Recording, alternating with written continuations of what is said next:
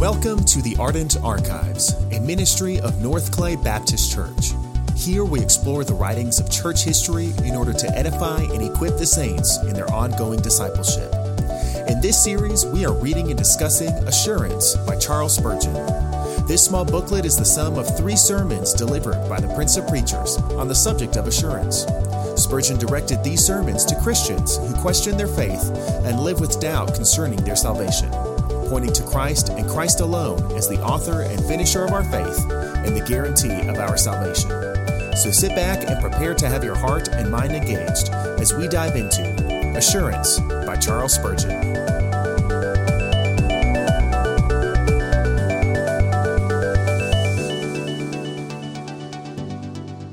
Sermon 2, Full Assurance. Say unto my soul, I am thy salvation. Psalm 35:3. The psalmist, when he wrote these words, was surrounded by many and furious enemies. He pleads with God to take hold on shield and buckler and to come forth for his defense. Yet he feels that there is only one thing which God hath need to do in order to remove his fears and make him strong in the day of conflict. Say unto my soul, I am thy salvation, and I will defy them all. In the name of God I will set up my banner, and though weak in myself, yet shall I be able to overcome them readily, and tread them as straw is trodden from the dunghill, when the joy of the Lord shall be my strength, because thou hast said unto me, I am thy salvation. Brethren, there is nothing that can make you strong to labor for God, bold to fight against your enemies, and mighty to resist your temptations like the full assurance that God is your God and your sure salvation. Your doubts and fears weaken you. While they nourish your despair and diminish your joy, they do at the same time cut the sinews of your valor and blunt the edge of your sword. A fully assured Christian is a very giant in our Israel. For happiness and beauty he standeth like Saul, head and shoulders taller than the rest, while for strength and courage he can match with David, and is like the angel of the Lord. It is upon the subject of full assurance that I shall address you this morning. Without further preface, I shall first bid you hear objectors who oppose themselves to full assurance. Secondly, I shall beg you to hear the test, and then I shall request you to hear the preacher. First of all, let us hear objectors. There are some who say it is better that a man should stand in jeopardy of his soul every hour, better for him to be exercised with doubts and fears than that he should grow confident and have the joy of knowing assuredly that he is a saved man, is in the favor of God, and shall never be condemned. We will hear these objectors for a moment and answer them speedily. One of them advances and he says, First, I object to your preaching this morning the doctrine of full assurance, because I believe it to be impossible. I cannot conceive that any man can know in this life whether he shall be saved in the life to come. Perhaps I may grant you that in the dying hour some men may get a little confidence, but with the perception of a few of the eminently holy and the profoundly spiritual, it cannot be possible that Christians should attain to a full confidence and an infallible assurance of being saved. To this, sir, I reply thus. You may say it is impossible. I say it is not only possible, but has been certainly enjoyed by the people of God. Doth the Spirit of God teach men to pray impossibilities? Yet David prays for it here. Say unto my soul, I am thy salvation. The thing is possible then, or else David would not have asked for it. It can be granted by God. It can be received by the Christian, else this prayer had never been put in inspired record. Besides, do you think that the Holy Ghost would exhort us to do an impossibility? And yet does he not speak by by the mouth of Paul and say, "Give diligence to make your calling and election sure"? Does he not bid us be assured that we are called by grace and that we are chosen of God? I say that which may be a matter of prayer and which is a subject of precept cannot be an impossible thing. Besides, it has been enjoyed by tens of thousands of even ordinary everyday Christians. We could read you their biographies and find expressions like this: "I have no more doubt of my interest in Christ than I have of my existence. I know whom I have believed, and am persuaded that he is able to keep that which I have committed to him." And there be many in this house today who, if this were the time for them to give their personal testimony, could say, "I know that I have been born again. I am sure that my sins are all forgiven. I am neither afraid to die nor do I fear to live. For living, Christ is with me, and dying, I shall be with Christ. Being justified, I have peace with God through Jesus Christ my Lord." Brethren, it is not impossible. It is attainable by the man who hath faith, if he know how to use the proper means. But shall I tell you who the gentlemen are who generally raise objections to the glorious privilege of assurance? There are, first of all, the adherents of the Pope of Rome. Of course, the papist does not like full assurance, and why? The Pope and his priest would have a lean larder if full assurance were well preached. Only conceive, my brethren, if the Roman Catholic could get the full assurance of salvation, surely the cardinals would hardly find money enough to buy their red hats. For where were purgatory then? Purgatory is an impossibility, if full assurance be possible. If a man knows himself to be saved, then he is not to be troubled with a silly fear about waiting in the intermediate state, to be purified with fire before he can enter into heaven. Purgatory is only acceptable to those poor trembling souls who know of no sure salvation here and are glad of this deceptive hope of a salvation to be wrought in the world to come.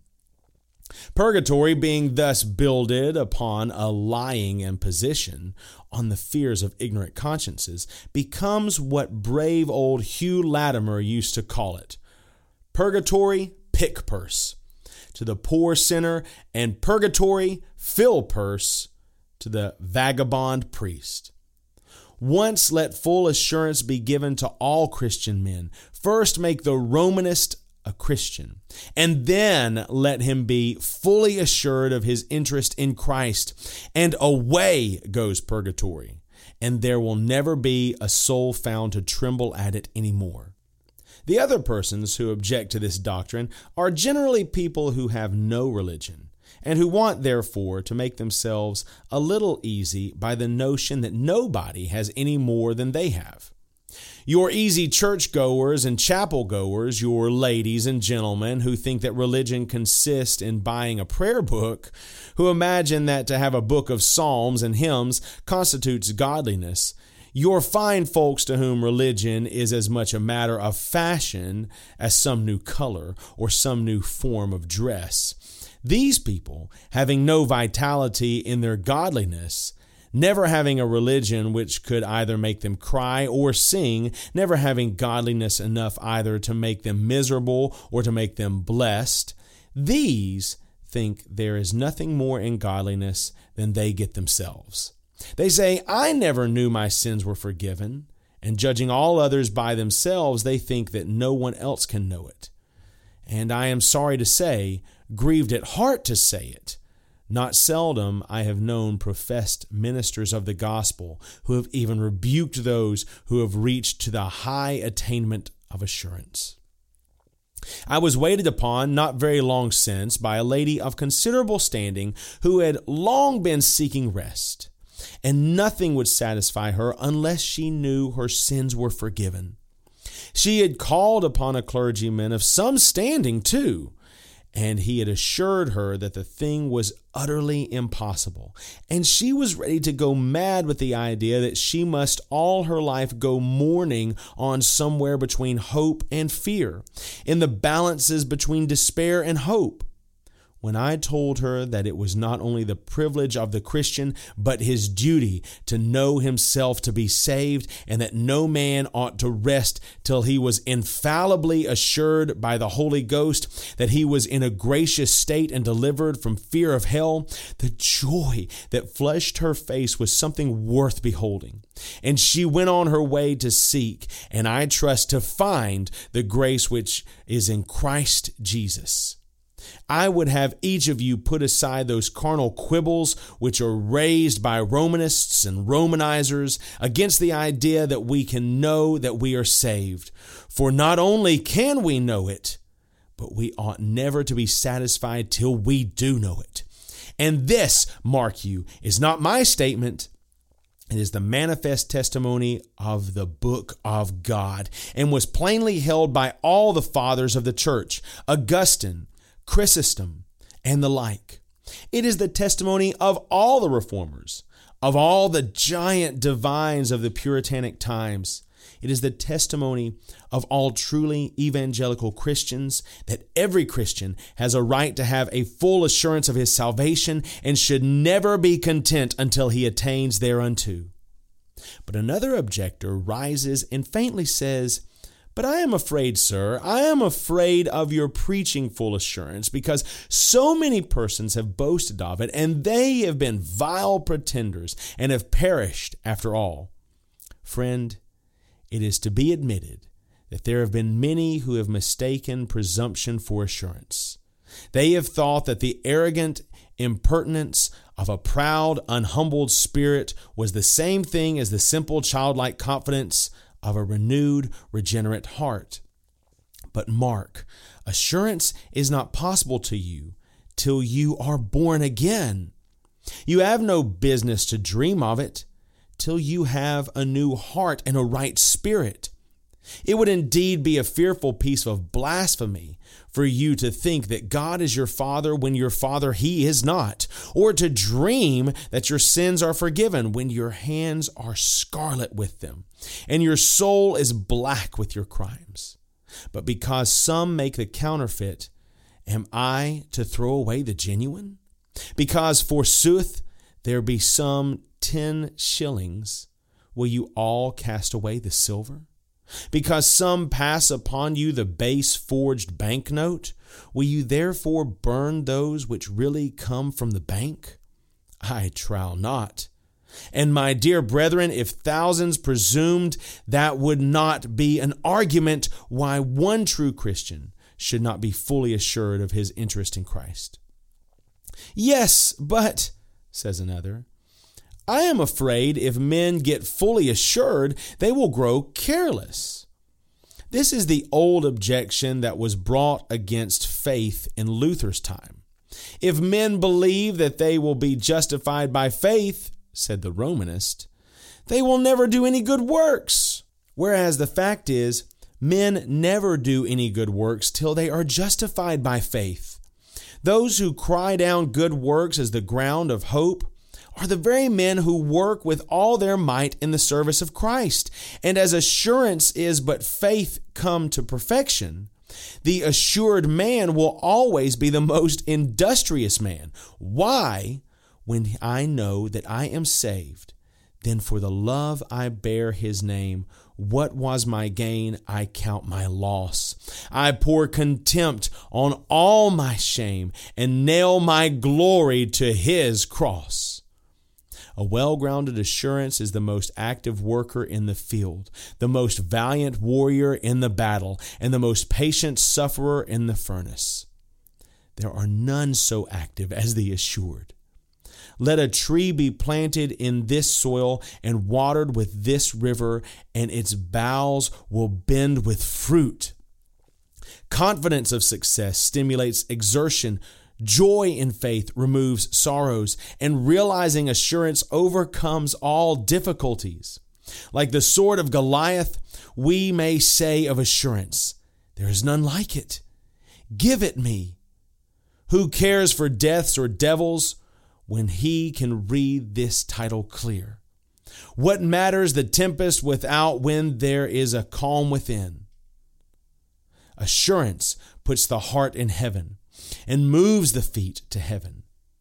Its children are all fair, like the holy children in Babylon, and no race can compare for a moment with these hinds let loose, these lion-like men, these children of the sun.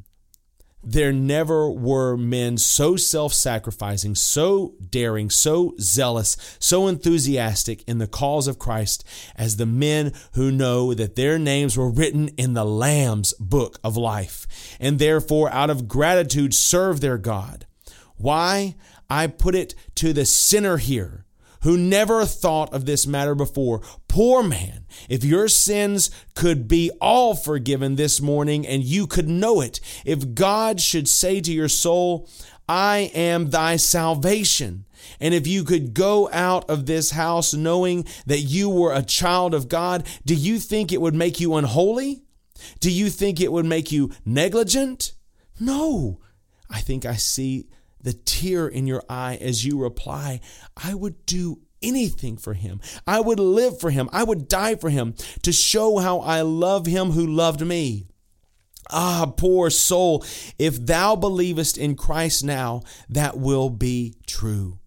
If thou wilt cast thyself on Jesus now, thou shalt be forgiven. There shall be no sin left in God's book against thee. Thou shalt be absolved, acquitted, delivered, cleansed, and washed. And then thou shalt prove in thy experience that assurance does not make men sin, but that assurance of pardon is the very best means of making men holy and keeping them in the fear of God. I have one class of objectors to answer, and I have done. There is a certain breed of Calvinists whom I do not envy, who are always jeering and sneering as much as ever they can at the full assurance of faith. I have seen their long faces. I have heard their whining periods and read their dismal sentences in which they say something to this effect. Groan in the Lord always. And again I say, groan. He that mourneth and weepeth, he that doubteth and feareth, he that distrusteth and dishonoreth his God shall be saved. That seems to be the sum and substance of their very ungospel-like gospel. But why is it that they do this? I speak now honestly and fearlessly. It is because there is a pride within them, a conceit which is fed on rottenness and sucks marrow and fatness out of putrid carcasses. And what, say you, is the object of their pride? Why, the pride of being able to boast of a deep experience, the pride of being a blacker, grosser, and more detestable backslider than other people, whose glory is in their shame, may well apply to them. A more dangerous, because a more deceitful pride than this is not to be found. It has all the elements of self-righteousness in it. I would sooner a man boast in his good works than boast in his good feelings, because you can deal with the man who boasts in his good works. You have plain texts of Scripture, and you convict him of being a legalist. But this other man boasts that he is no legalist. He can speak very sharply against legality. He knows the truth, and yet the truth is not in him, in its spirit, because still he is looking to his feelings and not looking to the finished work of Christ. Of all the Diabolians that ever stole into the city of Mansoul, Mr. Live by Feeling was one of the worst of villains, though he had the fairest face. Brethren, you had better live by works than live by feelings. Both are damning forms of trust, but the one is more deceptive and more delusive than the other by far. You are justified by faith, not by feelings. You are saved by what Christ felt for you, not by what you feel. And the root and basis of salvation is the cross. And other foundations shall no man lay than that which is laid. Even though he placed his experience there, he builds wood, hay, and stubble, and not the cornerstone, which is Christ Jesus the Lord. I have thus tried to meet my objectors. I shall now turn to the second part of the discourse briefly. Let us hear the text. Say unto my soul, I am thy salvation. The first thing the text seems to say is, David had his doubts. Then, for why would he pray, say unto my soul, I am thy salvation, if he were not sometimes exercised with doubts and fears? Cheer up, Christian brother. If David doubted, thou must not say, I am no Christian because I have doubts. The best of believers sometimes are troubled with fears and anxieties. Abraham had the greatest faith, but he had some unbelief. I envy the brother who can say that his faith never wavered. He can say more than David did, for David had cause to cry, say unto my soul, I am thy salvation. But next, the text says that David was not content while he had doubts and fears, but he repaired at once to the mercy seat to pray for assurance, for he valued it as much fine gold. O Lord, David seems to say, I have lost my confidence. My foot slippeth, my feet are almost gone, my doubts and fears prevail, but I cannot bear it. I am wretched, I am unhappy. Say unto my soul, I am thy salvation. And then the text tells you yet a third thing, that David knew where to obtain full assurance. He goes at once to God in prayer. He knows that knee work is that by which faith is increased. And there in his closet, he crieth out to the Most High, say unto my soul, I am thy salvation. O my brethren, we must be much alone with God if we would have a clear sense of his love. Let your cries cease and your eyes will grow dim.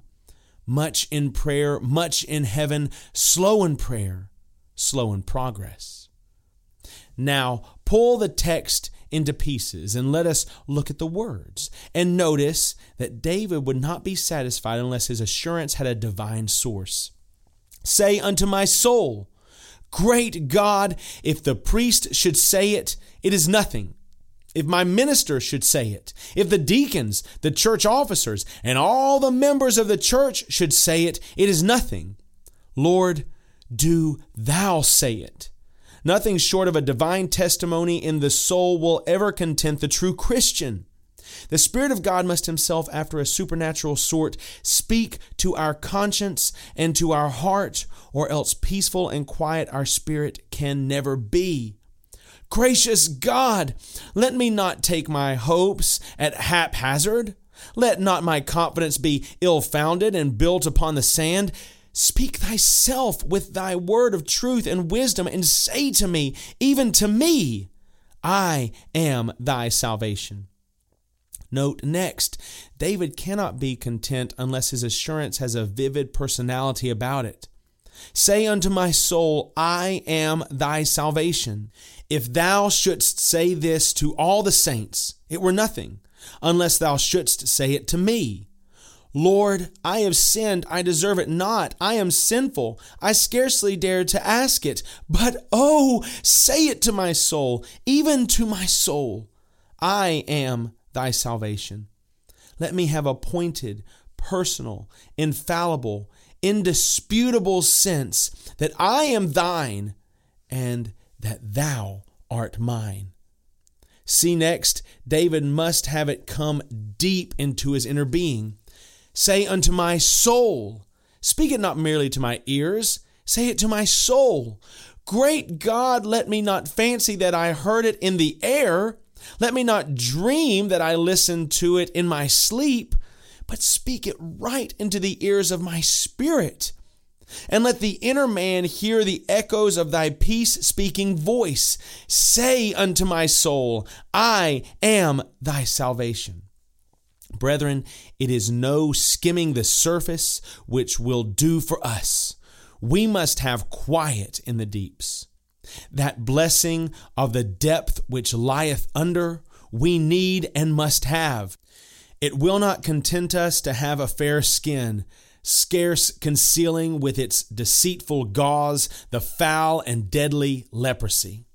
Our soul must be sound and healthy to the very core. Lord, say to my soul, in my bowels' inner depths, I am thy salvation.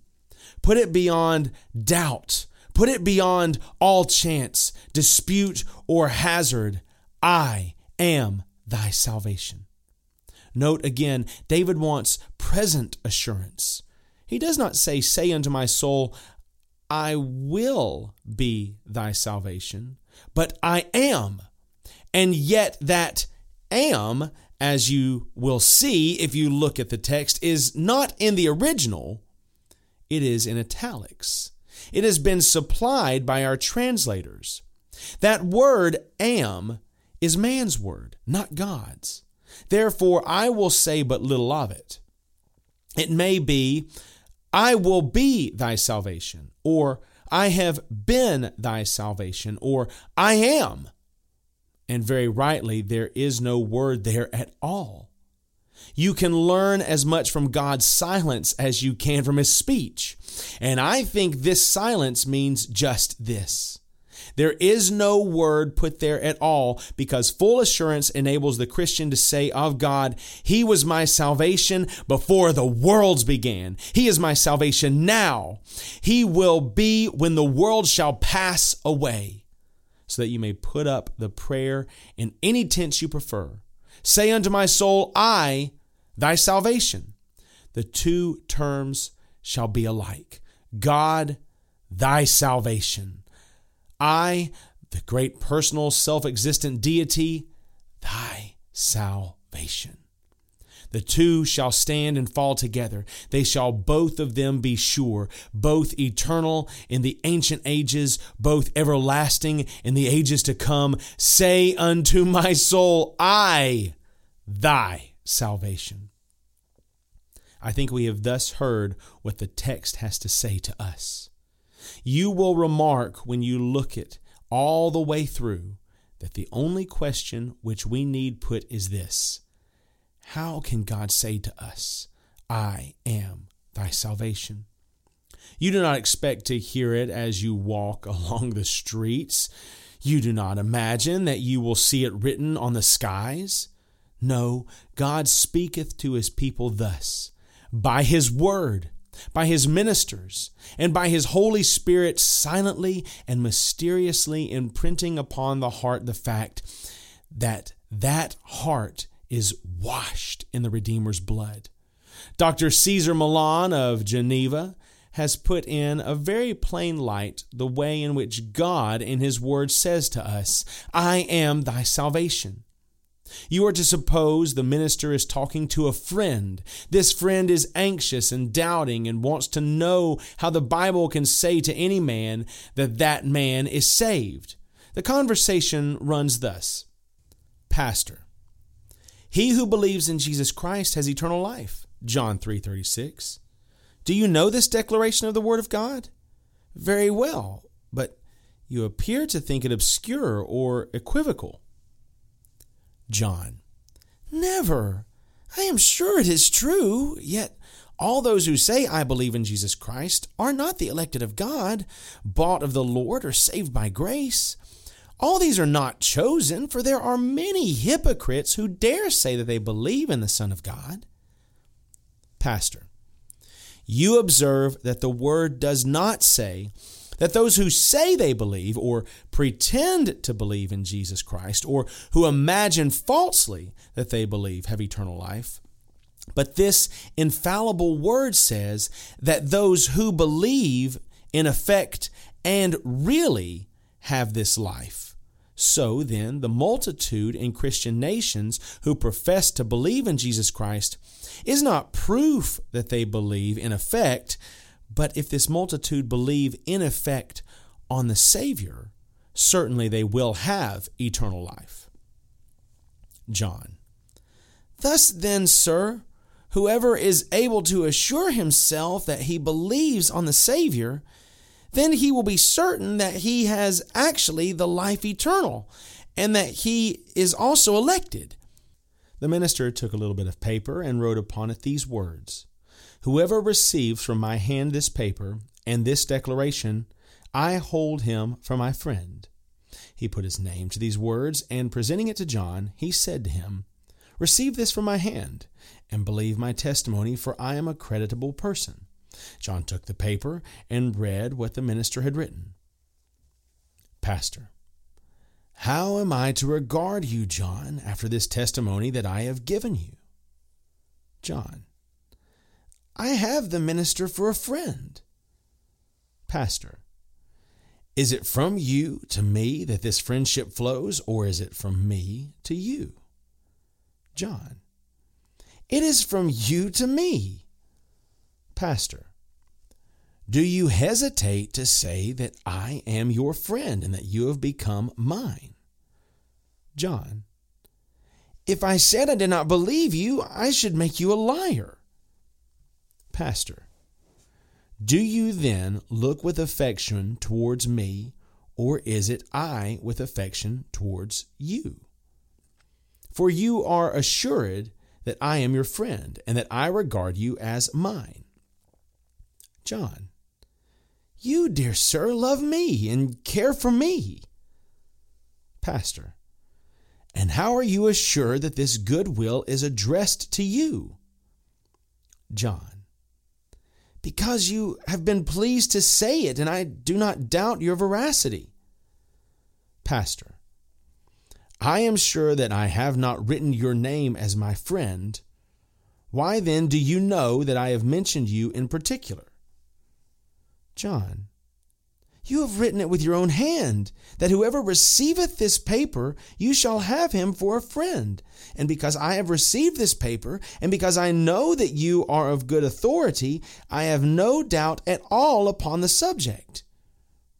Pastor: That is then because you have been certain on the one hand of having received this paper from my hand, and on the other hand that I am of good authority, that you are certain of possessing, at the present, my affection.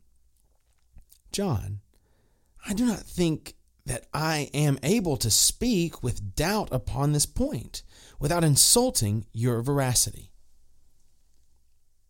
The substance of which is just this, that when you can take the word and find that you are the character there spoken of, it is as good as if out of heaven an angel should fly down to you, sitting in your pew now, and should say in your ear, in the presence of this congregation, God is thy salvation. Now, brethren, I know this day I have no other trust but in the cross of Christ. Therefore, I am saved. And you can say the same, each one of you, if you are resting in Christ alone. There is not an if or a but about it. You are saved. Oh, do enjoy that thought and go home and live upon it. It shall be marrow and fatness to your spirit. But then God often speaks by his minister as well as by his word. But that is very much in the same way. While the minister is preaching concerning those who are saved, you listen and say, he speaks to me. He describes your character, and though you are standing far away in the gallery, you say, that is my character. He speaks of the weary and heavy laden sinner, and he bids him come, and you say, I am weary and heavy laden, and I will come. And when you have come, Christ has given you rest. You need have no doubt about it. If you can fairly take hold on the promise which is offered to certain characters and states, why then you can go your way saying, God hath said to me by his servant, I am thy salvation. Besides this, God has a way of speaking. Without the word and without the ministers to our hearts, his Spirit can drop like the rain and distill like the dew as the small rain upon the tender herb. We know not how it is, but sometimes there is a deep, sweet calm. Our conscience says, I have been washed in the blood of Christ, and the Spirit of God saith, Aye, 'tis true, 'tis true. In such times we are so happy that we want to tell our joys, so blessed that if we could but borrow angels' wings and fly away, we would scarce know the change when we pass through the pearly gates, for we have had heaven below, and there has been but little difference between that and heaven above. Oh, I wish my whole congregation without exception consisted of men and women who had heard the Spirit say, I am thy salvation. What happy hymns, what happy prayers. You might go home to some poor single room. You might go to a scantily furnished house and to a table that has barely bread upon it. But happy men, better would be your dinner of herbs than a stalled ox without confidence in Christ. Better your rich poverty than the poverty of the rich who have no faith in Jesus. Better all the griefs you have to endure when sanctified by assurance than all the joys the worldling has when unblessed by faith and unhallowed by love to God. I can say now, grant me the visits of thy face, and I desire no more. I shall now pass to my third and last point, a little while only, but earnestly I trust. Will you patiently hear the preacher and what he has to say? I know that in this large assembly, I am addressing very many who never knew that they were saved. I must put you all into one class, though indeed you are not in the same state. For there are some who never knew that they were saved, who are saved. They do believe in Jesus, but their faith is so little that they never know that they are forgiven. I have to put you in the class because you do belong to it for the time being. But there are many of you who never knew that you were saved because you never cared to know. It has been a matter of concern with you to find out your pedigree, but you never asked, Is God my Father? You have made quite sure of the title deeds of your estate, but you never took the trouble to ask whether heaven was yours or not. And possibly some of you have imbibed a notion that it is a very easy thing to be saved, that there is no need to trouble your heads about it much, that so long as you do your duty, attend your church or frequent your chapel, it is well and good, and there is no use making this fuss about being born again and having a new heart and a right spirit. I may never have your ear again, but mark this at the day of judgment. I will be quit of your blood if you perish in your delusion. This is the delusion of England. We have not half so much to dread popery as we have that nominal Christianity fostered by a national church. That nominal Christianity which has no root nor soul within it. Oh, there are millions of Englishmen who think they are Christians because they were sprinkled in infancy with holy drops and because they have come to the Lord's table, whereas little do they know that every time they have come there, they did eat and drink damnation to themselves because they did not discern the Lord's body. This is the curse and plague of England, that we have so much profession and so little possession. Such multitudes of you who are content to sit under a sleepy ministry where ministers will not tell you the truth for fear of hurting your feelings, where they will preach the truth generally as if a man should wave a sword, but do not come home personally as if a man should drive it through your heart. What we want is more home dealing, more plain speaking, more thrusting of the hand inside your soul to make you tremble and ask yourselves the question whether you be right before God or no. I speak then to the whole of you who never knew that you were saved. And first I say to you how foolish you are. Oh, sirs, you are to die soon. and you are to go to heaven or to hell, to splendors and glories or to glooms and horrors. And yet you do not know which is to be your portion? Oh, fools, miserable fools!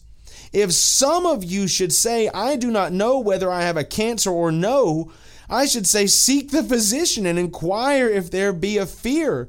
But to say, I do not know whether I am in the bonds of iniquity and the gall of bitterness or no, is awful indeed. Why, you make your estates as tight as law can tie them. All the skill of legal language is employed to make the deed secure, and yet you are content to have heaven as a thing of if, and but, and perhaps. O fools indeed!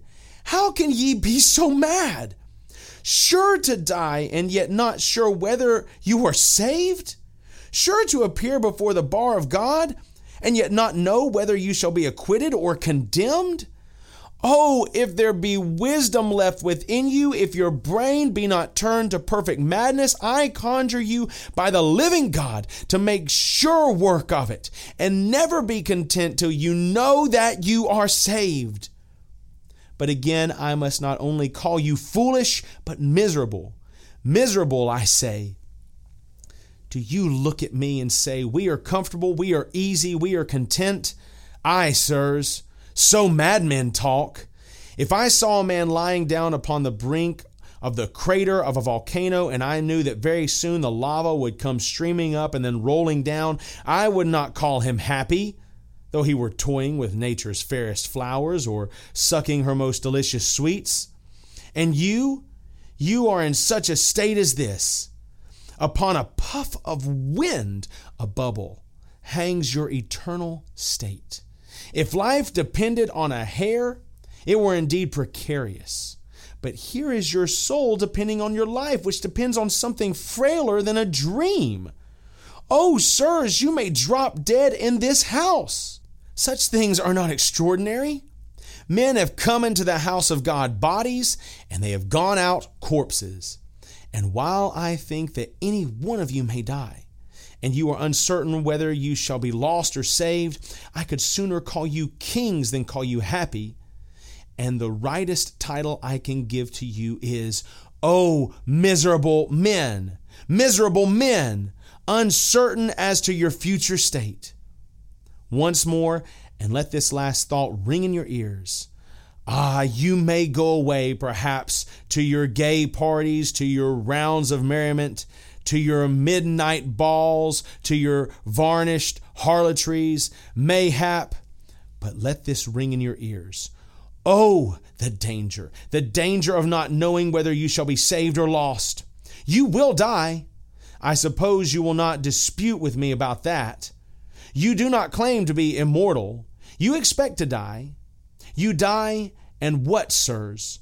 What, madam? What if your fears should be true? Your companions are gay no longer. They are damned spirits of hell. Your occupations are frivolous no more. They are solemn and serious now, as solemn as death and as serious as eternity. Where now the music which once regaled your dainty ears? Your only symphonies are sighs, dirges, and howlings. Where now the soft couch on which you took your rest and pleasure? You have made your bed in hell. And what a change for some of you. From the scarlet of Dives to the flames of hell. From the feasts so sumptuous to the fiends so terrible. Where are ye now, ye church-goers, ye chapel-goers? You have no profession of religion here, no hymn books here, no ministers of mercy, no voice of holy song, no ring of Sabbath bells, no tearful eye, no tender heart, no lip which trembles while it speaks to you and only speaks of terror because it loves you and would save you if it could. Oh, my hearers, if you are not sure of being saved, what if you are sure of being damned? And you are either, mark this, not to your own apprehension perhaps, but in fact, you are sure of one or the other. Which is it? Which must it be? I know when I preach these terrible things, men will not listen to me. But God is my witness, I would not speak about them if I dare be silent about them. But if you perish, sirs, it shall not be for want of pleading with, or praying for, or weeping over. Sinner, I beseech thee, turn. By him that died and lives and hath sent me to plead with thee, I beseech thee, seek. If thou hast never sought, and if thou hast sought, seek again. And if thou hast found, find yet more fully, till thou canst say, he is mine, and I am his. Put your downy pillow under your head tonight, ye sluggards, but sleep not, for ye may never wake in this world. Sit to your luxurious meal tomorrow. Let the dainties be sweet. Leave them untasted, for you may one day be denied a drop of water. O sirs, be not happy till you have made your happiness sure. Oh, have no peace till your peace is everlasting, substantial peace.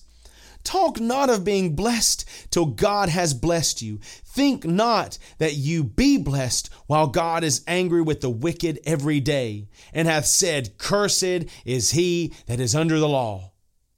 But do you wish to be saved? Does the Spirit of God whisper to you, escape, escape? There is forgiveness still. There is forgiveness now. There is forgiveness for thee. Trust Christ, sinner, and you shall be saved. Saved this moment. Believe in him now with all your guilt and sin about you. May the Holy Ghost now lead you to trust my Lord and Master, and you may go home assured that he hath forever put away your sin, and you are accepted and blessed in him. May God bless you, each one of you now and ever. Amen. Surrounded by a host of foes, stormed by a host of foes within, nor swift to flee, nor strong to oppose, single against hell, earth, and sin. Single, yet undismayed I am, I dare believe in Jesus' name. What thou 1,000 hosts engage, 1,000 words my soul to shake. I have a shield shall quell their rage, and drive the alien armies back. Portrayed it bears a bleeding lamb. I dare believe in Jesus' name.